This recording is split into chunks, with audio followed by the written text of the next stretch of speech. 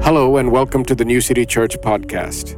I'm Benjamin Komanapalli Jr., pastor of New City Church, Hyderabad. This is where you will hear messages preached at our church. It's my prayer that the incorruptible seed of God's Word will strengthen you, build you, and help you receive the abundant life that Jesus came to give you. Enjoy the Word and be blessed. Hallelujah. Amen. Let's open our Bibles to the book of Daniel. The book of Daniel, chapter 11. Hallelujah. Daniel chapter 11 and starting from verse 32, the second part of that verse. And the Bible says, "But the people who know their God shall be strong and carry out great exploits." Hallelujah. The first part of the second part of that verse simply says, the people that know their God. Everyone say, knowing God. Okay, so the people that know their God. And we said that the promise for us this year is that this year, 2024, is the year of knowing God. Not just knowing about God, not just knowing about God through somebody else, but every single person personally will know their God. Hallelujah. And the Bible says as a result of knowing God, there will be an outward manifestation. Why? Because in this verse it says, the people that know their God shall be strong and carry out. All right? And they shall carry out great exploits. So when you see somebody carrying out great exploits, you know that they are strong. You know that they have something that other people do not have. See, when you see an athlete, for example, maybe in the Olympics or some other, championship or tournament and things like that, one of the reasons why we marvel and we congratulate and we look up to these people is because they have a certain ability or they became strong in certain ways that the average human being is not capable of doing. Are you understanding that? So whether it is through training, their diet, they're going to the gym, whatever it is, and every single day practicing over and over and over and over again. See, it's, many people in this place will be able to say, yes, I can run. But we can't run like the Olympians, all right? We can say we can jump, but we can't jump like the Olympians. Many people will say we can play cricket, but we can't play cricket at the level that the champions play. Right? So that's the difference. And so here, the Bible says, when you know your God, that there will be something supernatural that will take place in your life, but the evidence will be evident to all people. Hallelujah. So they that know their God shall be strong, and they will carry out great exploits. Now, we said from last week, let me do a quick recap. When we talk about the word know, especially when we look at it from the Hebrew perspective, the word know is talking about knowing somebody through knowledge, relationship, and experience. All right? Three things. Knowledge. Everyone say knowledge. Everyone say relationship and experience. So these three aspects must be covered and must be understood in our journey of knowing God more intimately or in growing in our relationship with our Heavenly Father. And this is something that is vital for every single one of us. Now, when it comes to knowledge or knowing God through knowledge, we said that's going to happen through the Word of God. Everyone say the Word. When it comes to our relationship, we grow in our relationship with our Father through prayer. Everyone say prayer. And then thirdly, when it comes to our experiences, it's going to happen by the help of the Holy Spirit. Everyone say the Holy Spirit. And we also said that there were enemies to knowing God as well. Just like there is the promise of God to knowing God, or there is a promise of His children walking into the promised land. Not everything is just going to fall into our lap. There are going to be certain things that will become enemies of our progress, enemies of obtaining the promises of God in our lives. So even when it comes to knowing God, there can be many other enemies as well, but especially three things that we talked about. Number one is tradition. The issue with tradition is that many of us, we can be deceived into our traditions. That means we will have this idea and we will have this notion that we are right and we're doing the right thing, but because of tradition, we make the word of God of no effect in our lives. So the Bible will say, or the promise of God is, this is the year of knowing me. And we say, we begin to walk through that process. And as we begin to get into the word, if you only live your life based on tradition, what happens is you will open the word, and wherever the word of God will begin to pierce you, Wherever the word of God will begin to correct you, wherever the wisdom of God will begin to come into your life and say, you were doing certain things a certain way, but now from this day forward, you must do things differently. If you are only traditionally thinking and traditionally living all the time, then what's going to happen is you will have the opportunity to know God in that situation, but then you will refuse to know God. You will not step into the level of knowing God that He desires for you. Why? Because of vain tradition, the Bible says, you've made the word of God of no effect in your life. Are you understanding that? So number one, we must make sure in the process of knowing God that we cannot let tradition rob us from the places that God has for our lives and for our destiny. The second thing is pride. The second thing is pride. Pride is a dreadful, it is a terrible thing to have in our lives. Why? And it becomes an enemy of knowing God. Why? Because anytime, once again, any correction comes in, any instruction comes in, any wisdom comes in, you can have this standpoint that says, I already know everything. You can't teach me something new. I already know how to know God. I already have a relationship with Him. And you think you know everything. And because of that, because of pride, you will not be able to grow in the things of God. A simple example is we've seen when Jesus was walking on the earth and Jesus was ministering, Jesus was doing great and mighty things. And the Pharisees and the Sadducees, the people that were supposed to be the closest to God, the people that were supposed to know God more intimately than others, they lost the opportunity of knowing Him. Why? Because of their pride. They would attend the meetings of Jesus and yet not listen to Him. They would only listen to find fault, not to learn, but to find fault. They would only listen not to grow and learn about the Father. Jesus said that He came to reveal the Father, but they were not trying to understand God. They were not trying to understand the Father. They were only interested in pointing the finger at Jesus, only interested in condemning Him, only interested in creating traps so that they will catch Him, in making some kind of error. And their pride became their downfall.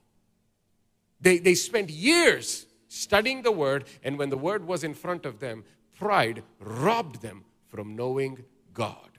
All right? So let that not be the case in our lives. Amen? And thirdly, we said selfishness.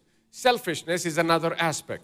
Selfishness becomes an enemy of knowing God. Why? Because I said, when it comes to knowing God, if you want to, I would venture out to say, majority of the people that are here and that are joining us online and that will see this later, majority of them will already have some sort of relationship with God, right? There won't be, the minority will be atheists and people who are really far away from God, who have no concept about God or who absolutely are against the idea of God. Majority of the people will have some concept of God and they will have some sort of relationship with God. But however, if we say this is the year of knowing God, what we're saying is we're going to know Him more deeply and intimately than we've done so before. Amen? But if you are selfish, what's going to happen is selfishness will stop you from doing things at a higher level or a higher degree this year. See, if you, many of you know this quote, if you keep doing the same things over and over again, you'll keep getting the same results over and over again. If you want new results in your life, you've got to do something new, right? If you're tired of the fact that every single year in your farm only apples are being produced, then the next year you cannot sow apple seed. Why? If you keep sowing apple seeds, what kind of fruit are you going to get? You're going to get an apple. So you can say, this is the year of oranges, this is the year of oranges, this is the year of oranges. And then you keep sowing apple seed. What are you going to get? Same thing. So you can say, this is the year I'm going to know God. But you make absolutely no changes in your schedule. You make absolutely no changes in your priorities. You make absolutely no changes in the way you make decisions regarding God and regarding the things that God is dealing with in your life. Guess what? Nothing's going to change just because the calendar date has changed. It's going to change when you understand, okay, this is divinely appointed by God for me to know Him more intimately than ever before. Hallelujah. See, last year we said that the promise of the Lord for us especially was that it was a year of signs and wonders. It's not that signs and wonders were not available the previous year. And it's not that signs and wonders are not available for us this year. But we had, when the word of the Lord comes, when we say, Lord, I understand, be it unto me according to that word. And what happens? We begin to know about that word more intimately. We begin to build our faith. We begin to hear the word about signs and wonders. And what was the result? We walked into signs and wonders. Amen? See, even coming into Sandhya Convention for us, from SN Gardens. And for those of you who are new, SN Gardens did not look like what it looks like now. Last year, it was pretty much a dump, as one person described it. Right? It was a dump. We were sweating when it was hot. It was uncomfortable. And it was like, yesterday we were talking to the team, and our team got used to setting sound in a shed, that now they're having problems setting the sound in a very comfortable environment. Right? Because before, the sound used to bounce off of tin sheets and everything else. Now we have soundproofing, and now we're have to learn how to adjust the sound with the soundproofing in place. So, when I stood on December 31st or early morning, January 1st, 2023, and I said, church, this is the year of signs and wonders for us. I had no idea, neither was I expecting that we will walk into Sandhya Convention a month from that point. But once we walked in, we never left Sandhya Convention since then. Hallelujah. So what happened? Once that faith began to develop, as I began to preach signs and wonders, signs and wonders, signs and wonders, signs and wonders, every single Sunday, I would come, as we always do. We go through it. We try to extract the word. We try to get everything that we can for that time and for that season regarding that promise. And as a result of that, people began to hear. People began to hear. People began to hear. People began to hear. And as a result, people who were not married got married last year. People who never had a vehicle in their life began to have vehicles. People who never had a car began to have a car. People who never had one car began to have two cars. People who never had a house began to buy houses. People who never blessed other people began to bless people. People who never gave generously began to give generously. How did all of these things happen? By the hearing of the word and then making changes in their life. Hallelujah. So even this year, when we say that this is the year of knowing God, you're not going to know God in a higher degree or a higher realm if you do not make certain necessary changes. If you remain selfish and say, this is my time, this is my priority, this is my money, this is my career, this is my life, this is my business, then guess what? All of those things will remain in your life. And nothing will really change in your life. Why? Because you keep saying, this is my time, this is my job, this is my business, and God has no place to come and meddle with your issues. And so he says, okay, it's yours, do it your way. And he takes a step back and he just stays there as a spectator in your life. But I don't want God to be a spectator in my life. I want God to meddle with me in every single area of my life. Hallelujah. I want to be an open book for him. I want to be an open closet for him. He can rearrange any shelf he wants to in my life. My time is his. My family is his. My money is his. This ministry is his. This church is his. Everything in my life is his. I dedicate it to him. My children are his. Hallelujah. Everything in my life, my cars, my house, wherever I live, whatever I possess, my family, everything belongs to him. Not because he demands it. He's given those things to me, but I, in return, say, I recognize that you are my Savior. I recognize that you are the source. So here, I willingly dedicate it all back to you. Do as you please. Be glorified. That's how I want to know you, God. Be glorified in my life. Amen? So you cannot let selfishness rob you. You cannot continue to handle your time and your priorities in the same way and expect to know God at a higher degree or a higher realm. See, one of the things that you will see both in the Old and in the New Testament, every person that knew God at a higher degree than those that are around him lived a different kind of lifestyle than those around them. While the children of Israel were just enjoying and doing whatever they wanted to do, Moses separated himself, went on to the top of the mountain. And Moses knew God in a different way than the rest of the nation. Now, God's desire was, I want to be known by everyone in the same way. But not everyone knew him the same way. Why? Because Moses did something that other people were not willing to do. Hallelujah. And I'm praying that I'm talking to people this morning who are willing to do whatever it takes to know God at a higher degree. Amen? Amen. Hallelujah. All right. And then we said there are three main ways of knowing God. Number one, through His Word. Number two, through prayer. And number three, through the Holy Spirit. And so today what I want to do is, in the time that we have, I want us to start talking about knowing God through His Word. Or knowing God through the Word. Either way. Knowing God through His Word or knowing God through the Word. That's going to be the primary way in which we're going to know God. That's going to be the foundation by which we're going to know God. That's going to be the map for us in knowing God. Many of you know the scripture. John chapter 1 and verse 1 says, in the beginning was the Word was with God, and the Word was God. He was in the beginning with God. All things that were made through Him, and without Him nothing was made that was made. In verse 1 it says, the Word was God. The Word is the primary way in which we know God. The way you know God in the realm of the Spirit is through the Word of God. John chapter 6 and verse 63. It says, it is the Spirit who gives life, not your body, not the physical heart in your body. None of those things give life. The Bible says it is the Spirit. Everyone say Spirit. It is the Spirit who gives life. The flesh profits nothing. The words that I speak unto you, they are spirit and they are life. Now, I want you to, take a look on the screen. It says, it is the Spirit who gives life, the flesh profits nothing. All right? The Spirit who gives life. And then he says, the words that I speak unto you are spirit. The words that I speak unto you are spirit. So he says, the Spirit gives life. But what is the Spirit? The words that I speak to you are spirit and they are life. In other words, it's the Word that gives life. Are you understanding that? It's the Word that gives life.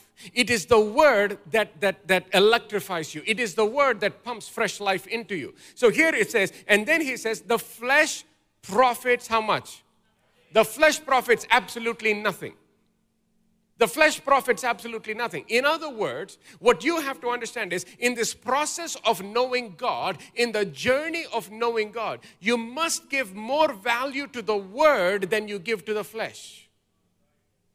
You must give more value to the things of the Spirit. In other words, you must give more value to the unseen than the seen. You getting that? See, because you cannot see the spirit realm with these physical eyes. You see them not with natural eyes, but spiritual eyes. So the Bible says the flesh, which is your natural eyes, all your five physical senses, the Bible says that the flesh profits nothing. So in your relationship with God, please understand this, you cannot base your relationship with God based on your flesh. See, this is the reason why, even when we take part in the communion, a lot of people struggle in their relationship with God is because they're basing their relationship with God based on their flesh. This is the reason why many Christians do not take communion many times. You know why? Because they are basing their relationship with God on their flesh. They say, this week, I was a bad boy. This week, I was a bad man. This week, I was a bad girl. I was a bad woman. I did things that I was not supposed to do. The things that I'm supposed to do, I did not do. So therefore, I can't take part in the communion. What are you doing? You're trying to relate to God not based on the Word, not based on the things of the Spirit. You are trying to relate to God based on the, come on loudly, on the flesh. And the flesh profits how much? Nothing. So what's going to happen? Your entire relationship with God is being founded on a source that profits zero. This is why we keep struggling. Oh, I want to know God. I want to know God. I want to know God. And the entire time, the entire process, we're trying to know God through the flesh. Oh, I feel good today, so I must be close to God. Or I feel condemnation, so I must be far away from God. I feel depressed, so I think God doesn't love me. I feel like God is not talking to me. So what's happening? We're basing our relationship on the flesh. And the Bible says the flesh profits nothing. But it is the word that gives life. The word that gives life. So why do we take part in the communion every time? And why do we encourage people to take part in the communion? Because Jesus did not die for the holy. Jesus did not make the sacrifice for the righteous. He made the sacrifice. He became the sacrifice for the unholy and unrighteous.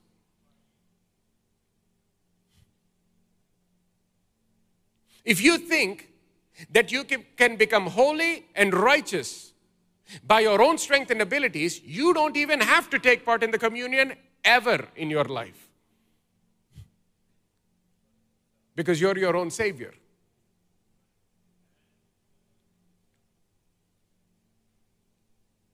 His body was broken for our healing, not his healing. His body was broken for us, not for healthy people, for those who were sick. His blood was shed not for righteous people. His blood was not shed for himself. His blood was not shed for his sin. His blood was shed for my sin. Everyone say my sin. His blood was shed for you and for me. His blood was shed not because we were righteous. His blood was shed for the unrighteous, and we were the unrighteous. And so when we come to God, we say, okay, I realize I messed up. God, I didn't do what I'm supposed to do. I repent. I'm asking for forgiveness. And I thank you, Lord, that in your word, you've granted me forgiveness by your grace. So I receive your forgiveness afresh this morning. And Lord, I come before you humbly. I thank you for your body that was broken, your blood that was shed for somebody like me, a person who just messed up this week. But I'm going to take part in the communion by faith because I don't trust my flesh. I trust your word. And your word says, Father, in 2 Corinthians chapter 5, you who knew no sin became sin for me that I might become the righteousness of God. Therefore, my relationship with you is not based on my flesh. My relationship with you is based on the truth of your word. Put your hands together for the glory of Jesus. For the glory of God. My relationship with you is founded on the truth of this word, not based on what I can do. The flesh profits nothing. The flesh profits nothing. So when you feel like you had an excellent week where you didn't do anything wrong, praise God for the grace to overcome every sin, overcome every temptation that week, overcome and do the right thing every single time, make the right decisions every time. Come into his presence and say, God, I thank you for a victorious week, and I take part in the communion. I receive fresh grace this week to go back into the world and live a victorious life. But just in case you messed up, come into the presence of God with thanksgiving that you can still come into the presence of God. You can still come into the presence of God. You can still come into the presence of God. Now, this is by no means, no shape or form an excuse to live a sinful life. No, not whatsoever. Anyone with 2 brain cells should know that by now. This is not in any way, shape, or form an encouragement for people to live in sin. But it is absolutely the truth of the Word of God that we are not saved by our works. We're not saved by our goodness. We're saved by the grace of God. We have an entrance into the presence of God by His grace, by His love, by His blood, by His sacrifice. And therefore, we do not relate to Him based on our works. We relate to Him based on His Word. Hallelujah. And that gives us life. And that's how we know God. That's how we know God. So fundamentally and foundationally, we must understand we know God through the truth of His Word. Through His Word, we know God. Hallelujah. John chapter 4 and verse 24 says this, God is a spirit, and those who worship Him must worship Him in spirit and in truth. God is a spirit. That means even when it comes to not just relating, even when it comes to worship, our worship is not based on a melody. Our worship is not based on the ability to play good music. Our worship is not based on guitar riffs and nice drumming. Our worship is not based on how it makes us feel. He says those who worship Him must worship Him in spirit. Where do you get spirit and truth? From the Word. Your worship comes out of a revelation of who He is through the Word. Through the Word. Now, good music is very good. I appreciate good music. I appreciate when people can play good, any instrument well, and when the melody is good, and when the singing is wonderful. Thank God for great vocalists. Thank God for great musicians. Thank God for good sound. Thank God for, all kinds of technology that we have today to amplify the sound, to make it sound really good, and all of that. But understand this, true worship is not based on how it makes us feel. True worship comes out of the revelation of who He is from the Word of God. That's why we worship Him in spirit and in truth. This is the source. The Word is the source. The Word is the source. Hallelujah. So if your relationship with God is only based on this song makes me feel good, that's why I listen to this song every time, you're not based on a strong foundation. Because very soon, that song will feel old. At some point, that song will feel old. See, let me not give you any examples at this point. All right, let's just move on. Okay, John chapter 17. So if you're taking notes, write this down.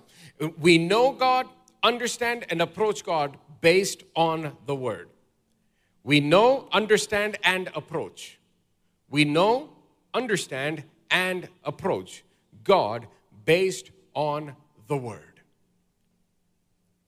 John chapter 17 and verse 3. He says, and this is eternal life, that they may know you. That they may know you. That every one of us will know the Father. All right? Now, when it comes to, there are certain aspects of God. I'll just give you two different aspects, and I won't dwell on this for too long because I have a lot to cover. But when it comes to knowing God, what is this God that we're talking about? Because in the book of Acts, for example, when Paul is traveling, he comes across this inscription that says, to the unknown God. And they were worshiping, but they did not know the God that they were worshiping. And so they literally inscribed, to the unknown God. So they knew there is someone out there that is God, and He must be worshipped. So they knew that, and they were worshiping, but they said, we're worshiping the unknown God. And so on a very surface level, so to speak, one of the things that we understand is that God is beyond His creation. We understand, see, His creation is limited. However, God is infinite in nature. Right? God is infinite. So when we're talking about this God, we must understand that God is infinite. In the book of Isaiah chapter 40 and verse 28, the Bible says, have you not known, have you not heard? The everlasting God, the Lord, the creator of the ends of the earth, neither faints nor is weary. His understanding is unsearchable. He's infinite in nature. That's the God that we're talking about. So when I say we're going to know God, I'm not talking about just another human being. I'm not just talking about somebody who's on our level or just a little above our level. We're talking about an infinite God who's truly beyond all comprehension. And yet by His grace, He gives us the grace to get to know Him. So for example, many of you might have heard, there are three qualities of God. For example, that He's omnipresent, omnipotent, and omniscient. Simply meaning He's present everywhere at the same time, which is not possible for you and for me. I mean, with all the technology, I know sometimes it can feel like we can be present in two places or three, because of Zoom and because of other things, video calls and other things. But when we're talking about God, when we're saying that He's omnipresent, that means He's everywhere all at the same time. Hallelujah. That's beyond human capacity and human understanding. Then secondly, we also know that He's omnipotent, which simply means that He's all powerful. That His power is matchless, that His power is beyond human comprehension. And then thirdly, that He's omniscient, which simply means that He's all-knowing. That there is nothing that He does not know. There is nothing that He does not understand. He is all-knowing. But apart from these things, there are three particular things that I want every one of us to know and understand about God. Firstly, the three things that we must know about God. Firstly, we must know His character. His character. You could also say His nature and character. We must understand and know this. In the process of knowing God, you must know the nature and character of God. Because if you don't know the nature and character of somebody, it's very possible to misunderstand that person. Right? Only when you truly know the nature and the character of an individual, even if you hear something contrary to that, you will say, no. I know so-and-so. He is not like that. She is not like that. Have you ever had those kinds of situations? Right? Even in the church, sometimes I'll hear some report about somebody and I'll say, are you sure it was him? Are you sure it was her? I don't think so. Double check and get back to me. Why? Because I know, I have a sense, I think I know that person. I don't think he's going to do that. I don't think that's she's not that kind of girl. I know her. What am I saying? I think I have a sense of his nature. I think I have a sense of his character. I think I have a sense of her character and her nature. And that's what we're talking about. Even when it comes to the things of God, through His Word, we must know His nature and character. Why? Because if we firstly and fundamentally and primarily, if we don't know His nature and character first, then anytime you hear anything about Him, you will have the tendency to simply believe. Is that understood? So, for example, somebody might stand and say, sometimes God gives and sometimes He takes. And, oh yes, that is true. Sometimes God gives, sometimes He takes away. Then you have to ask the question, wait, why would God take away? Is that His nature? Is that His character? Let me think about that. When did Jesus take away anything from people? When was the last time He healed somebody and then 3 days later He said, oh, I see you're misusing your time, I take away the healing. Oh, I see that you did not give in the offering, I take away the healing. Oh, I saw that you did not attend the time of prayer, I take away the healing. When do we see that? Oh, you know what? I delivered you from those demons, but I saw what you did last night. So here come multiplied demons into your life. When do we see that? We don't. But that's a common saying in the Christian circles. Sometimes God gives, sometimes God takes away. And why do we say that? Again, sometimes when you don't understand the nature and character of God, we take a scripture like Job, for example, he says, He gives and takes away. Now, is that in the Bible? Yes, it is. But is that the truth about the nature and character of God? No, it's not. But Pastor, it said that in the Bible. See, listen very carefully. Turn to your neighbor and say, listen very carefully. Do not listen to what I am not saying. Listen to what I am about to say. Are you understanding that? All right. Everything in the Bible is truly stated, but everything in the Bible is not the truth. I'll say it again.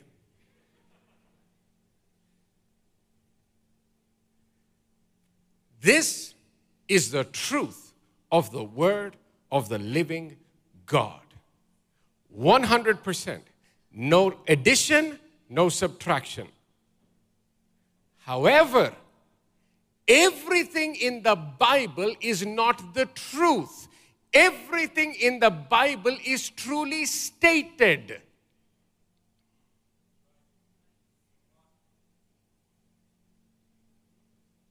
Listen to what I said, not to what I did not say. Everything in the Bible is truly stated. So, what do I mean? Job said, in the midst of his turmoil, he says, God gives and God takes away. Blessed be the name of the Lord. Now, it is truly stated. That's what Job thought. That's what Job said. That's what he said about God in the midst of that trial.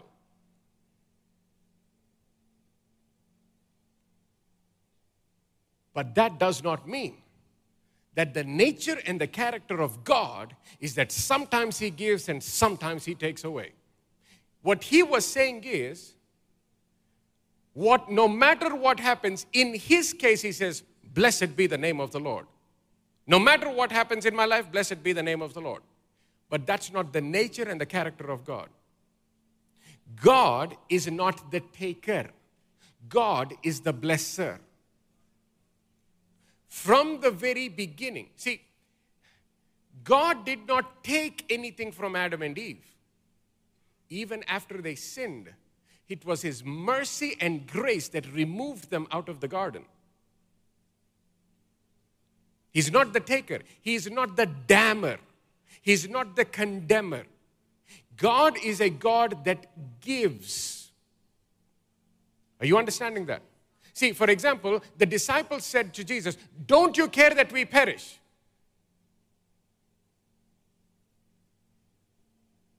That was out of their frustration, they said it, and it was truly stated what they said. But there was not an ounce in Jesus where he did not care for them. Are you understanding that? So when you see the nature and the character of God over and over and over and over and over and over and over and over and over in Scripture, you will see that he's gracious, that he's merciful, he's loving, he's compassionate, and he's kind. So he continues to bless and he continues to give.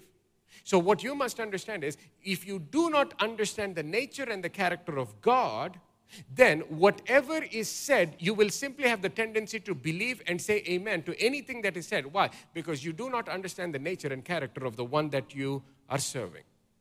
Are you understanding that? All right, let's take a look at this. In the book of Exodus, chapter 33. Exodus, chapter 33. Here he says, and he said, please show me your glory. Then he said, I will make my goodness pass before you. I will make my goodness pass before you, and I will proclaim the name of the Lord before you. I will be gracious to whom I will be gracious, and I will have compassion on whom I will have compassion. Isaiah chapter 40, please, and verse 29. Let me go through a couple of scriptures quickly. And he says in verse 29, he gives power to the weak, and those who have no might, he increases strength. Now that's his nature. That's his character. We see that throughout the Scripture, that he gives power to the weak. And at the same time, to those who have no might, he increases strength. He increases strength. See, now, the Bible says he gives power to the weak. But that does not mean he takes power from the strong. Now you can say, but Pastor, I saw he brought down kings in the Old Testament and he brought down people in the New Testament. And all. Listen, that's only when the weak are being attacked. See, I have the potential to kill somebody today. Potential, that's all, don't worry. Meaning what? My nature is not that I'm a murderer or a killer. But if my family and I are traveling today, and if somebody puts my wife and children's life at risk, that person better be careful.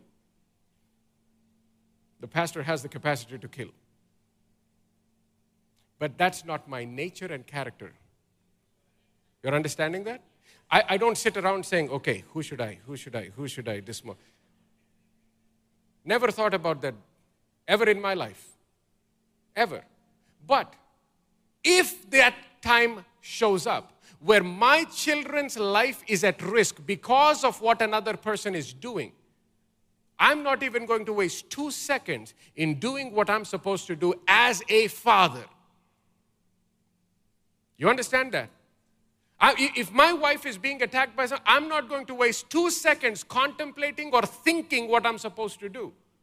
It's my immediate reaction to be violent with the person that's being violent with my wife. You got that? That does not mean, oh, Pastor, you know his nature, right? You know, he goes around killing people. No. No. My nature and character is to protect my people. To carry out the God-given responsibility. I am married to my wife. She becomes my responsibility. My kids are my responsibility. Are you understanding that? Same thing as a pastor. I've had very, very, very, very few times. I think like in nearly 7 years of pastoring, I think I've had two situations, two instances where I've had to tell people never to return to the church again. He said, never return to the church again. Why? Because as a pastor, I don't have the character of sending people away. But when I find a wolf in sheep's clothing, when I find that the wolf has entered and they are causing trouble for people and lives are being destroyed, sheep are being destroyed because of the wolf, I don't sit and say, I love you, wolf, I love you, wolf, I love you, wolf, I love you, wolf. No, it's my responsibility to take care of the wolf because of my responsibility for the sheep. Are you understanding that now? So it's not that I go around looking to kick people out of the church. No, I try to get as many people as possible to come into the church. But in those rare occasions where I have to do what? For the sake of my responsibility, for the sake of my people, for the sake of the ones that God has given me, I will have to take those steps. Is that making sense? So in the same way, when it comes to the things of God, here the Bible says, and He gives power to the weak, and to those who have no might, He increases strength. Even the youth shall faint and be weary, and the young man shall utterly fall. Is God doing that? No. God's not doing that second part. But what He's saying is, the way He will strengthen or give power to the weak, and the way He will increase strength, it will be a supernatural work. They will be supernaturally blessed in such a way that even when the young people are failing, these people will not fail. Why? Because the hand of the Lord or the blessing of God is upon their lives. Say amen. Come on, say amen. Psalm 145 and verse 8. It says, the Lord is gracious and full of compassion, slow to anger, and great in mercy. That's His nature. That's His character. That's who He is. When you look at the New Testament, when the Bible says that Jesus came full of grace and truth, that's His nature, that's His character. But at times, did you see Him whip out the belt and turn the tables around and start beating people up? Yes, you did. But is that His nature and character? Is the nature and character of Jesus that He's a violent man? No. But was there certain violence that was exhibited on that day? Yes, there was. But that's not His nature nor His character. He did it because of the zeal for the house of the Lord, not out of His hatred for them. Are you understanding that? See, it's the same thing. So when I say I will be willing to beat someone up, not because I hate the person, but because I love my wife and my children. To protect, I will take care of certain things, but not with the intention of just harming an individual randomly. In the same way, Jesus did not come into that temple saying, you know what, today I'm going to show my wrath. Today I'm just going to decide I'm going to hate some people. And randomly He found them, so He just let it out on them. No, that's not the thing. His zeal for the house of the Lord, the Bible says the zeal for the house of the Lord consumed Him. Consumed Him. So when He comes to the house of the Lord and when He sees what's happening, that zeal produced that outburst. But that's not His nature nor His character. All right? Now, for the lack of time, just write this down. Psalm 145, verses 8 through 20. All those 12 verses will give you a glimpse about the nature and the character of the God that we serve. In the book of Psalm 103 and verses 1 through 5, it says, bless the Lord, O my soul, and all that is within me, bless His holy name. Then he says, bless the Lord, O my soul, and forget all His benefits. Look at this, verse 3 onwards. This is His nature. This is His character. Who forgives all your iniquities.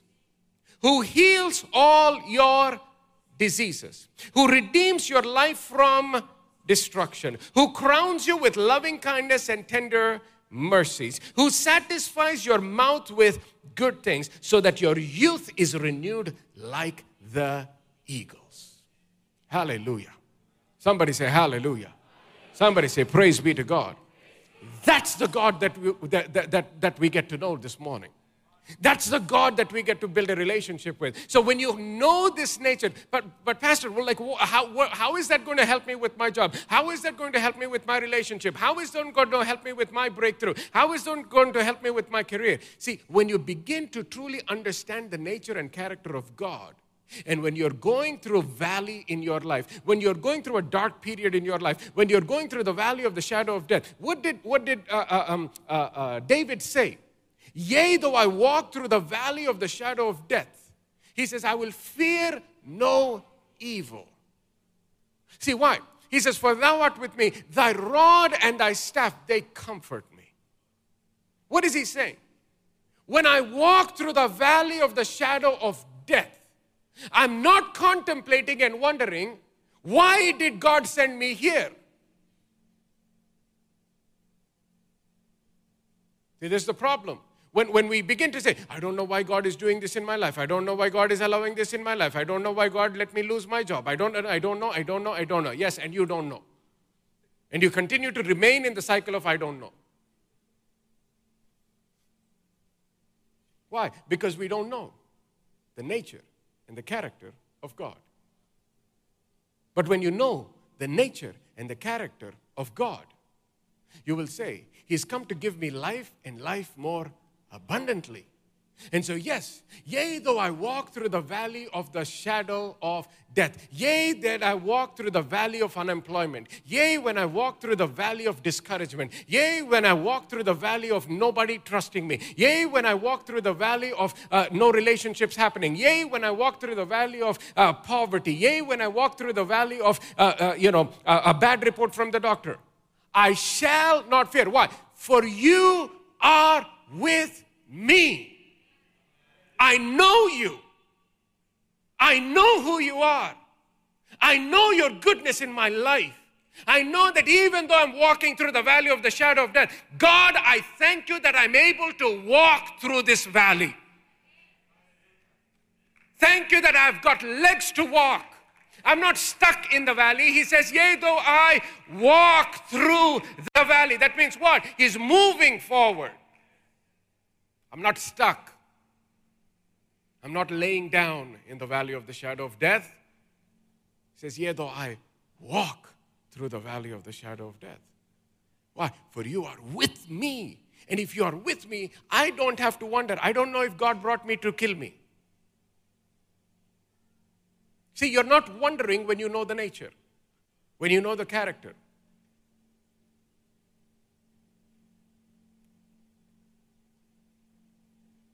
See, if me and my wife ever have not if, but like when we have any discussions about our finances or something like that, and she says, hey, or randomly, sometimes like we're in the middle of a meeting or something is happening or I'm talking to someone and she just say, I'm just taking this money.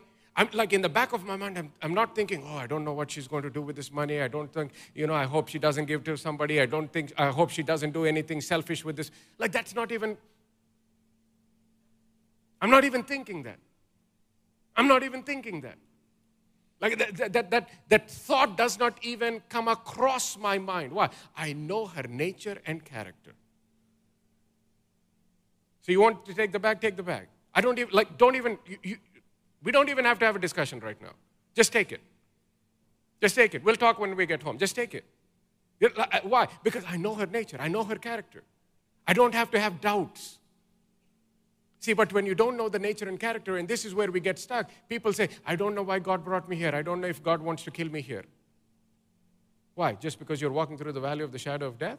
You think God brought you there to kill you? You understand my point?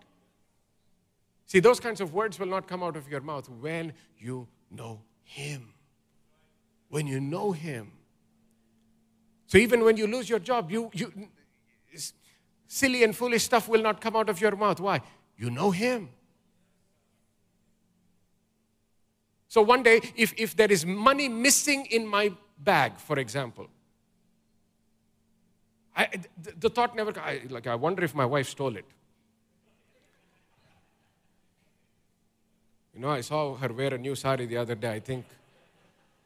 Like that thought doesn't come across my mind. It doesn't come across my mind. Why? I know her. I know her. I know her. And my prayer is that we will know God like that. That you will know. Not because pastor said, no. You will know God. You will know God. You will know God. You will know God. For yourself. For yourself. So no matter what happens, he says, yea, though I walk through the valley of the shadow of death, I will fear no evil. Even when I'm surrounded by death, I'll not fear evil. Now, what is, like when we think about evil, death is like maybe the biggest thing that we can think of. And he says, even in that, he says, I'll fear no evil. Why? For you are with me, your rod and your staff, they comfort me. They comfort me. Hallelujah. All right, let's quickly move on. Now, the second thing that we need to know about God, first is his character. The second thing is his ways. Everyone say his ways. Hallelujah. Are you being blessed? Amen. All right, his ways. Psalm 25 and verses 4 and 5. It says, show me your ways, O Lord. Teach me your paths. Lead me in your truth and teach me. For you are the God of my salvation. On you I wait all the day. Especially verse 4. Underline that, circle that in your notes. And that's a great prayer for you to, or an attitude for you to have. Show me your ways, O Lord. Teach me your paths. And in the new covenant, we have such the blessing of the Holy Spirit, who was our teacher, our constant guide. In the new covenant, we have epignosis. We have the faculty to know God intimately, to have the knowledge of God present at the very new birth itself. Which means what? We are in a far better covenant than even David was. From the time you were born again, the Bible says, you have epignosis. You have the knowledge, the intimate workings and the knowledge of God on the inside of you. Just like the Bible says, you have the mind of Christ. It's in you. Now work it out. Now work it out. The more you meditate, the more you get to know him through the word, you begin to work it out in your life. Hallelujah. Knowing the ways of God is a vital part of knowing God. Knowing the ways of God is a vital part of knowing God. For those who, I'm not going to spend too much time here, but I actually preached on this before as well about the ways of God. So I would refer you to that message. I think maybe 1 or 2 years ago I did that. But in the ways of God, I'll just give you 3 examples of the ways of God. Number 1, the way of faith. Everyone say the way of faith. So anytime you're dealing with God, anytime you're communing with God, anytime you're saying, God, what must I do regarding this area of my life? What kind of decision do I need to make? Which direction do I need to take? One of the things you will always find is that when God begins to speak, when God begins to direct, when you are having this ongoing situation with God, the way of faith is always going to be involved. The way of faith is always going to be involved. So whenever you're dealing with God, when you know his ways, you will know whether you are hearing from God or if it's your own thing or if it's somebody else's influence upon your life. Why? Whenever you are dealing with God, it will always require, it will require faith. We see that throughout the scriptures, in the Old Testament, in the New Testament, in 2 Kings chapter 5, verses 1 through 14, just note it down and then read this later. When it came to Naaman's leprosy, see, he came with every natural understanding. He came with gifts and he said, you know what, I'm already a person with status. And so he came with that status. He came with all the entourage and he thought, okay, now I'm going to impress the prophet and I'm going to be healed. That's not what the prophet was looking for. That's not what God was looking for. What he was looking for was faith and obedience. And so the first time he hears the word of the Lord through the prophet, he rejects and he begins to walk away. And then the servant girl said, Master, why don't you just simply humble yourself and just believe what he said and just do it. And he does, and he's completely healed by the grace of God. Hallelujah. Hallelujah. The second thing is the way of love. The way of love. The way of love. Luke chapter 23 and verse 34 says, Then Jesus said, Father, forgive them, for they do not know what they do. And they divided his garments and cast lots. Now, on the cross, and he says, Father, forgive them, for they do not know what they do. That is the way of love.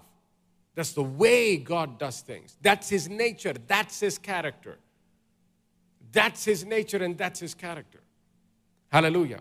And Romans 5:5 says that the same love of God has been shed abroad in our hearts by the Holy Spirit, which means we have the capacity to walk in that kind of love even in our lives. Hallelujah. And thirdly, the way of submission. The way of submission. The way of submission. Hebrews chapter 13 and verse 17 says, obey those who rule over you and be submissive. Everyone say submissive. For they watch out for your souls, and as those who must give account. Let them do so with joy and not with grief, for that would be unprofitable for you. So it's the way of submission. We see this throughout the scripture. We see it even in the Godhead. Jesus said, I did not come to do my own will, but the will of my Father. He was submitted to the will of the Father. Submitted to the will of the Father. And yet He is the King of Kings and the Lord of Lords. He's the great I am. He's the soon and coming King.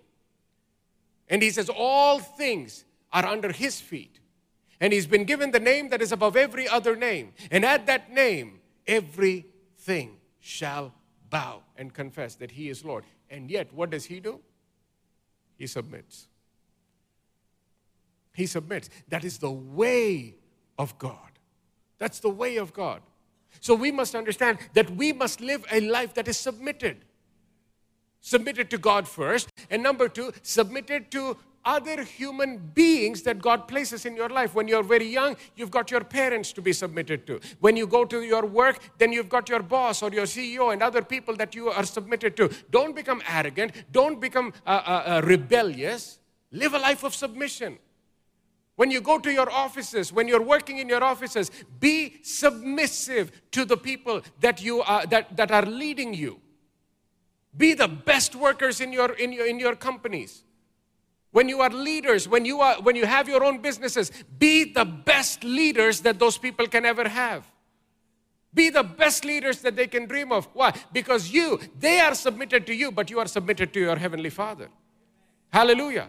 You are submitted. That's the ways of God. So you understand, if in any situation, when you are becoming arrogant and belligerent and just, just destroying people on the left and on the right in every single situation, that's not the way of God.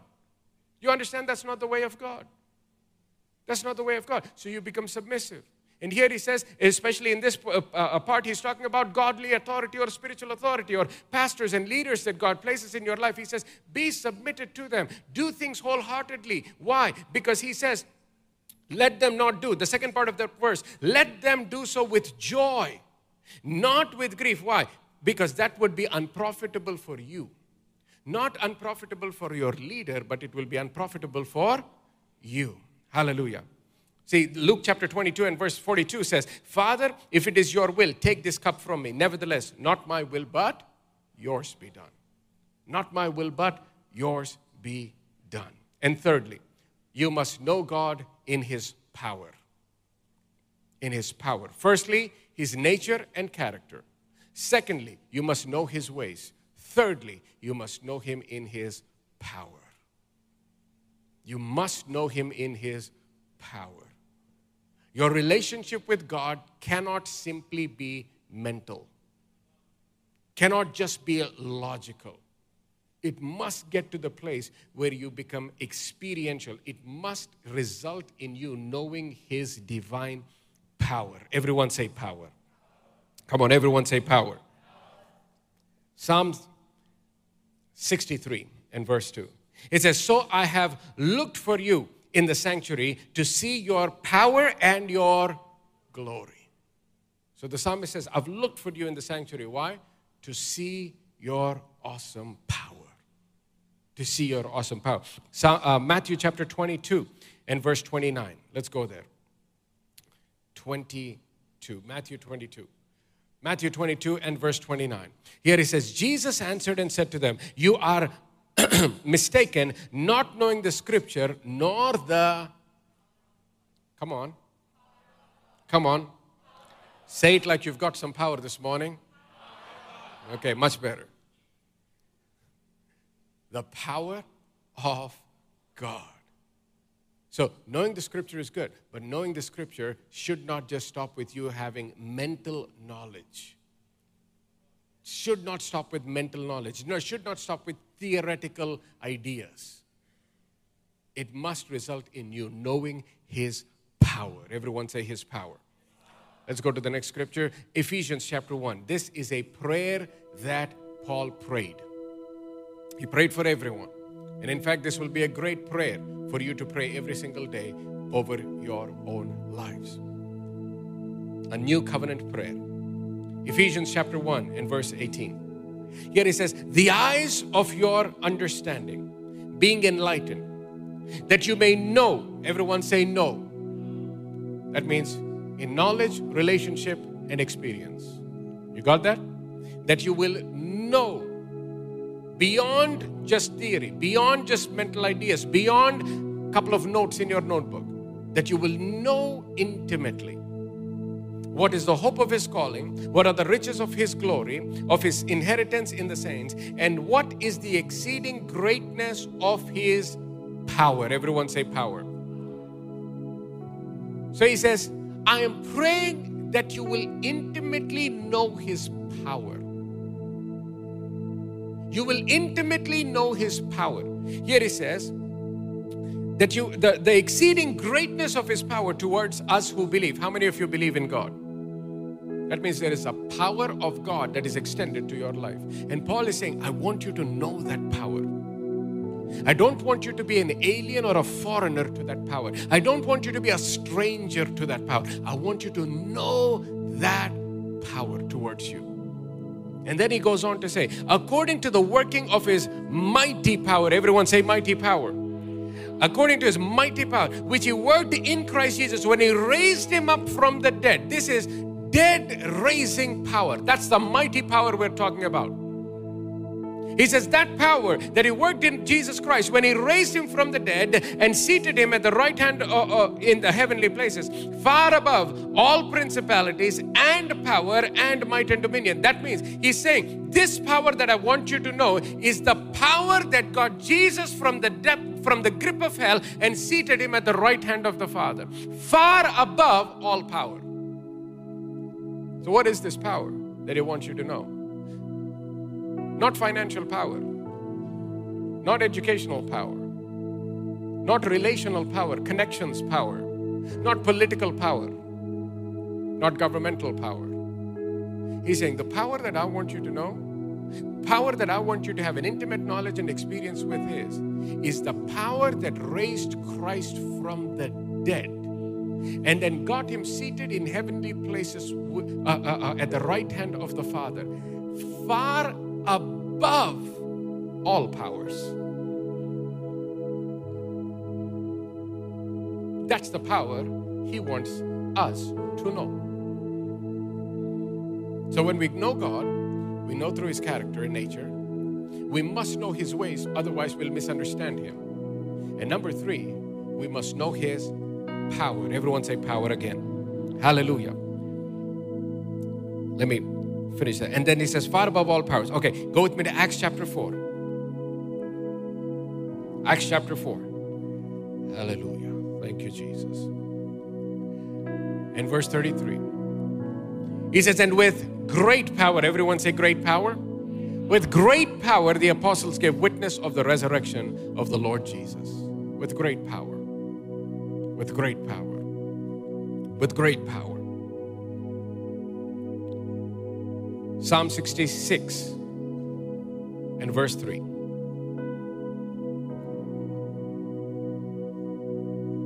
Say to God, how awesome are your works.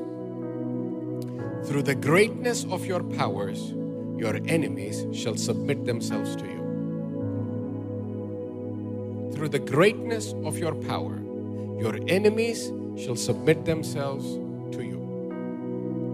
Through the greatness of His power, your enemies shall submit themselves to you. Are you understanding that? Through the greatness of His power, your enemies will submit themselves to you. So when you know that kind of power, He says, whatever that enemy is. Now, we understand in the New Testament, we do not wrestle against flesh and blood. So it's not like you have a picture of your boss and say, that fellow, that woman, that, you know. We're not talking about enemies in the flesh and blood. We're talking about enemies in the realm of the spirit. The things that are using those men and women to be deceived and cause problems in your life. So we're not after the destruction of another human being, but we are after the destruction of every wicked spirit and every evil force that the enemy uses to manipulate and use people against you. Are you understanding that? Every lying spirit, every false accusation, it's not about the person, it's about the spirit that is using that person to put that false accusation, to put the spirit of fear. That's what we're after. And he's saying, when you know this power, he says, but with the greatness of his power, the enemies shall submit. That means when you know God a certain way, when you know this God, based on what we're talking about, no matter what happens to you in 2024, come hell or high water, does not matter. You stand in the presence of the King of Kings and Lord of Lords. You can stand in the presence of hell itself and say, give it your best shot. Give it your best shot. Give it your best shot. You see me in the first week of January, I'll see you in the last week of December. Give me your best shot. Why? I will know God in the greatness of his power. And nothing is too difficult for him. Nothing is too difficult for him. See, how do you get to that place? See, David, when he stood before Goliath, and Goliath just ran his mouth, and he said, I come to you. He did not say, see, this is the same boy that said, the Lord is my shepherd. But on that day, he did not talk about God as a shepherd. Are you getting that? When he was talking to Goliath, he said, I come to you in the name of the Lord of the armies of Israel. Now he's talking about power. Now he's talking about war. Now he's talking about, I'm coming for your destruction. I'm coming for your destruction. Why? I come to you in the name of the Lord. In the name of the Lord of hosts, the God of the armies of Israel. No, he doesn't say the God of the children of Israel. No, we're not talking about children right now. We're talking about armies. We're talking about power. We're talking about a fight. He says, I'm coming. See, that was the valley of the shadow of death for him. Nobody around. David and Goliath in the valley. Was there fear? No. Why? For you are with me. I go before him in the name of the Lord of hosts, the God of the armies of Israel. And you have defied him, so I'm coming. I'm coming for your destruction. You think you'll kill me? I'll cut your head off. I'll cut your head off. Why? Now he's talking about power. He's talking about authority. See, when you know your God, that's why the Bible says, they that know their God, they shall be strong and carry out great and mighty exploits. Let's stand to our feet. Carry out great and mighty exploits. Why? You know your God. What the king of Israel could not do, what the trained men and the armies could not do, David says, I'll take care of it. Why? Because I know the power of God. I've experienced his power in the wilderness. I was taking care of my father's sheep and I experienced his power. This boy says, I went after the lion. He does, see, our testimonies will be like, we escaped the lion. Thank you, Jesus. This guy, he's saying, what are you talking about? Why am I escaping the lion? The lion should testify that it escaped me, not the other way around. The lion should be thanking God, saying, thank you for sparing my life from David. He says, I chased after the lion. And I experienced the power of God that day. And he says, today, I stand before Goliath, and that same power will be available for me. He knew his God. Somebody say, David knew his God.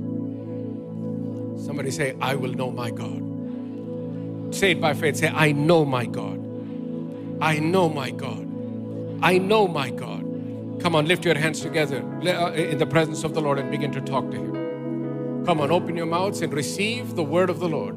If you received anything from the word this morning, it's time for you to receive fresh grace to walk into that reality. Walk into that reality in your family. Walk into that reality in your business. Walk into that reality in your career. Walk into that reality in your physical body. Walk into that reality in the name of Jesus.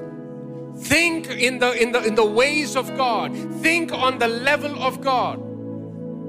If you're a businessman, if you're a businesswoman, don't just think about survival. Don't just think about having one store. Don't just think about one location. Don't just think about 10 employees. Come on, expand, enlarge today. Know your God today and think on His level. Think about being a trailblazer in your area. Think about new inventions coming out of you, coming out of your company. New concepts that will change the industry. We're here to change the world. We're here to change the world. Hallelujah.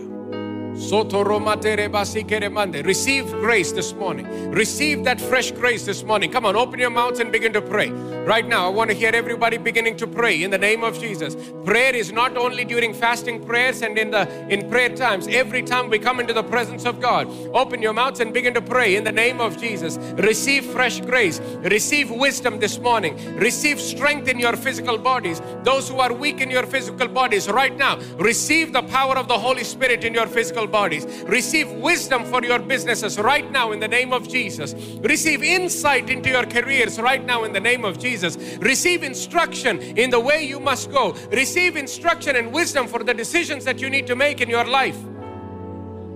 Tora matere bo sokoromande. Rebaba makaraba sokoromande rekerebasi. Retere masokoromande. You must increase this year in the name of Jesus. You've got no options. You must increase this year in the name of Jesus.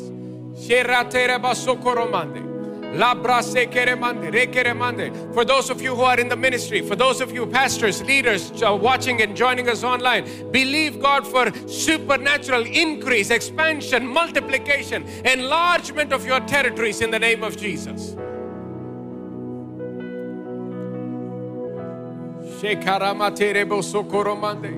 Reba ma kerebo sokoro mandele kereba. Te brosi kiri manderebo sokoro matereba. Le brase remotoro masikere mande. Reba ba makaraba sokoro mandele karaba shekere mande.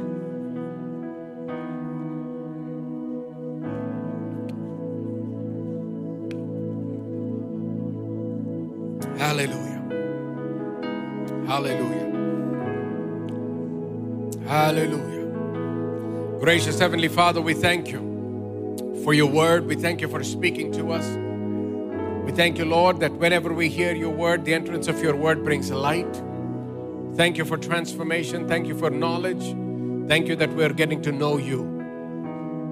Lord, help us to continue to walk in your ways. This week, continue to speak to us, shape us and mold us according to your word. Lord, I pray every man, every woman, and every child will know you in a deeper way than ever before. For this we give you all the praise, the glory, and the honor. And Lord, I pray for those that are far away from you, that this year will be a new year in their life, a year of knowing you and knowing about you in such a way that they've never known before. We give you the praise, glory, and honor. In Jesus' mighty name we pray. And everyone said, amen and amen. Hallelujah. Praise be to God. I hope you were blessed by the word today. Be sure to subscribe and share this with your family and friends. If you would like to sow into this ministry, the details are provided in the description. For more information on how to reach us or contact us, do visit our website, www.newcityhyd.in. I will see you again next time. Be blessed.